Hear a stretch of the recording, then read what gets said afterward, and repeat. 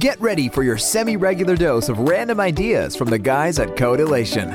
We like to talk about big ideas, companies that are winning and those that aren't, along with current events in our crazy world of software startups. So come along with Eric and Josh, who challenge you to think big, start small, and turn your ideas into something on this episode of From Idea to Done. Hey everyone, I'm Josh. And I'm Eric. And today's idea is bringing the SaaS model outside of the world of software. And I know that you don't play video games at all, but the new generation of systems are launching pretty soon. And one of the more interesting things about that I saw is that Xbox is coming out and it's giving people the option to, pay for their hardware as a subscription.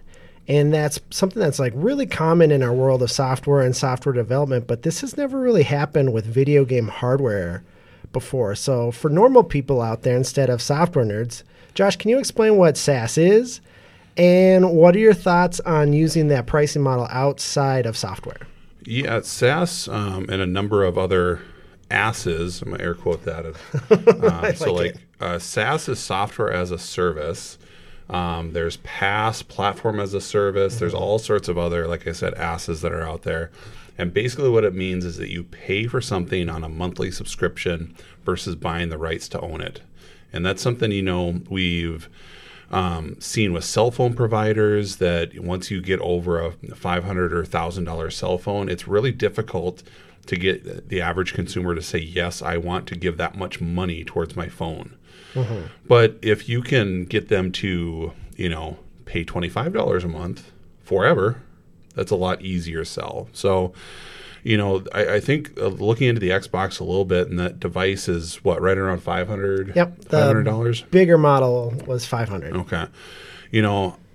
I see that being able to go in and license the hardware over a series of year or 2 years, it's just going to drive adoption of new technology, and those price points above $500 gets more difficult. I think that most consumers don't look at the entire cost of a product in this way, but just what the monthly payments are. So I think this really makes sense. And it's one less pizza trip a month, right? Yeah.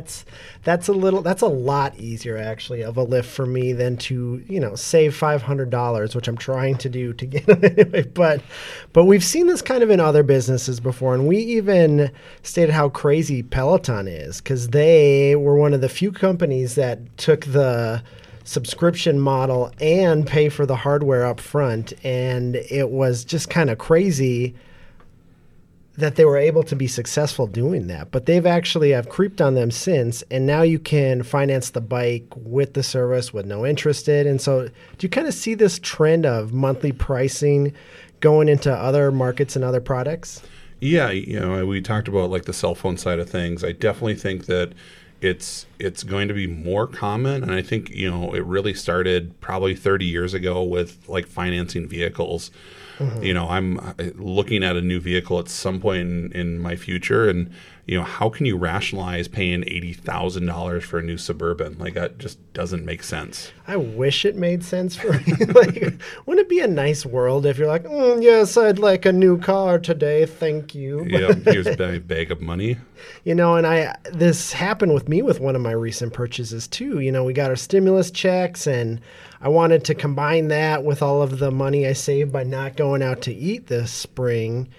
And I was just going to go in and buy a bed. And I ended up financing over the next 5 years because it was zero interest. And the interesting thing of that is it's going to cost like $50 to $100 for my whole new bedroom for 5 years. But I think that I'm just going to be paying $50 to $100 for new furniture kind of for the rest of my life, and just kind of upgrading as soon as that, that debt is paid down. So they got me, but do you have anything that you guys are doing that's like non-traditional and switching to monthly payments? Nothing terribly crazy on our end. I know we had the episode of like the YouTube TV and cutting the cord, and I think that's a lot more common.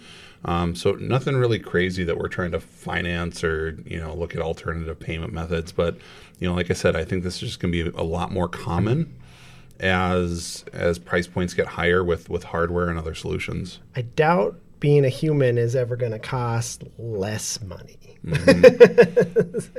And the thing is, like, I'm so bad at saving money that I feel like for me, this is just going to be completely how I go about most of my purchases if it's an option going forward. I think it's going to be kind of interesting to see, how Microsoft has done this because they changed some of their other products. They do that with their actual software too.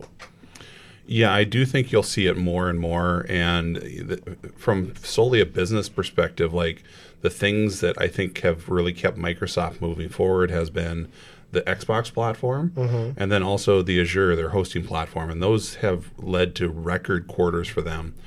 So I think by moving this one step further and removing the barrier of, buying the hardware to really licensing it makes a lot of sense. This happened with software over the last decade. You don't buy Photoshop anymore. You license it every single month. So it's a lot more sensical for companies to get into those recurring payments versus trying to educate the customer as to why they should upgrade the thing that already works for them. Well, and I think it's nice from a business standpoint too. You have that buffer. You're like, oh, we built something and it needs to be addressed and it needs to be changed. We can do that right now and just kind of push those changes up, and you don't have to wait till version 7 of Photoshop because it costs $700 to fix the thing you have a problem with. Like that. Yep.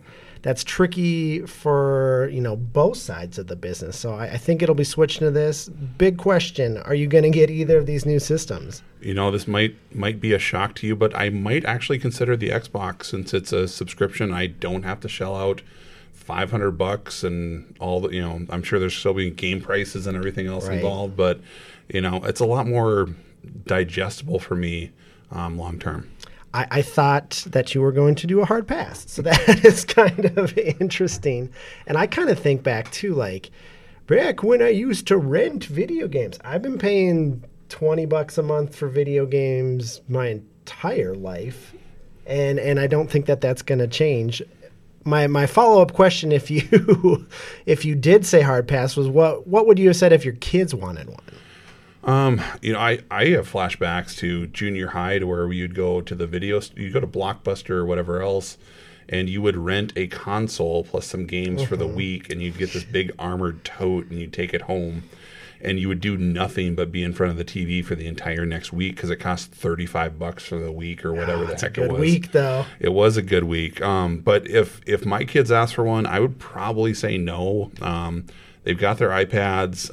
Probably wouldn't commit to a new platform for my 7 and 5-year-olds. That's fair. But if I had older kids, $30 a month is going to be cheaper than taking them to a movie 100 times over. Yeah, and I think that was kind of the going old school. Back at the pinnacle of gaming with the Super Nintendo, it was cheaper for my mom to rent me a video game than to let me go to a movie and eat a little bit of food. Yep. And so, Sony and Xbox, they've always kind of been fighting. And I'm interested to see how sales of these overall system pans out. Yeah, absolutely. I agree with you. So thanks for listening. We're hoping you can know of a startup that could use our advice and random thoughts. If you do, send them over to Codilation.com to hear the next podcast.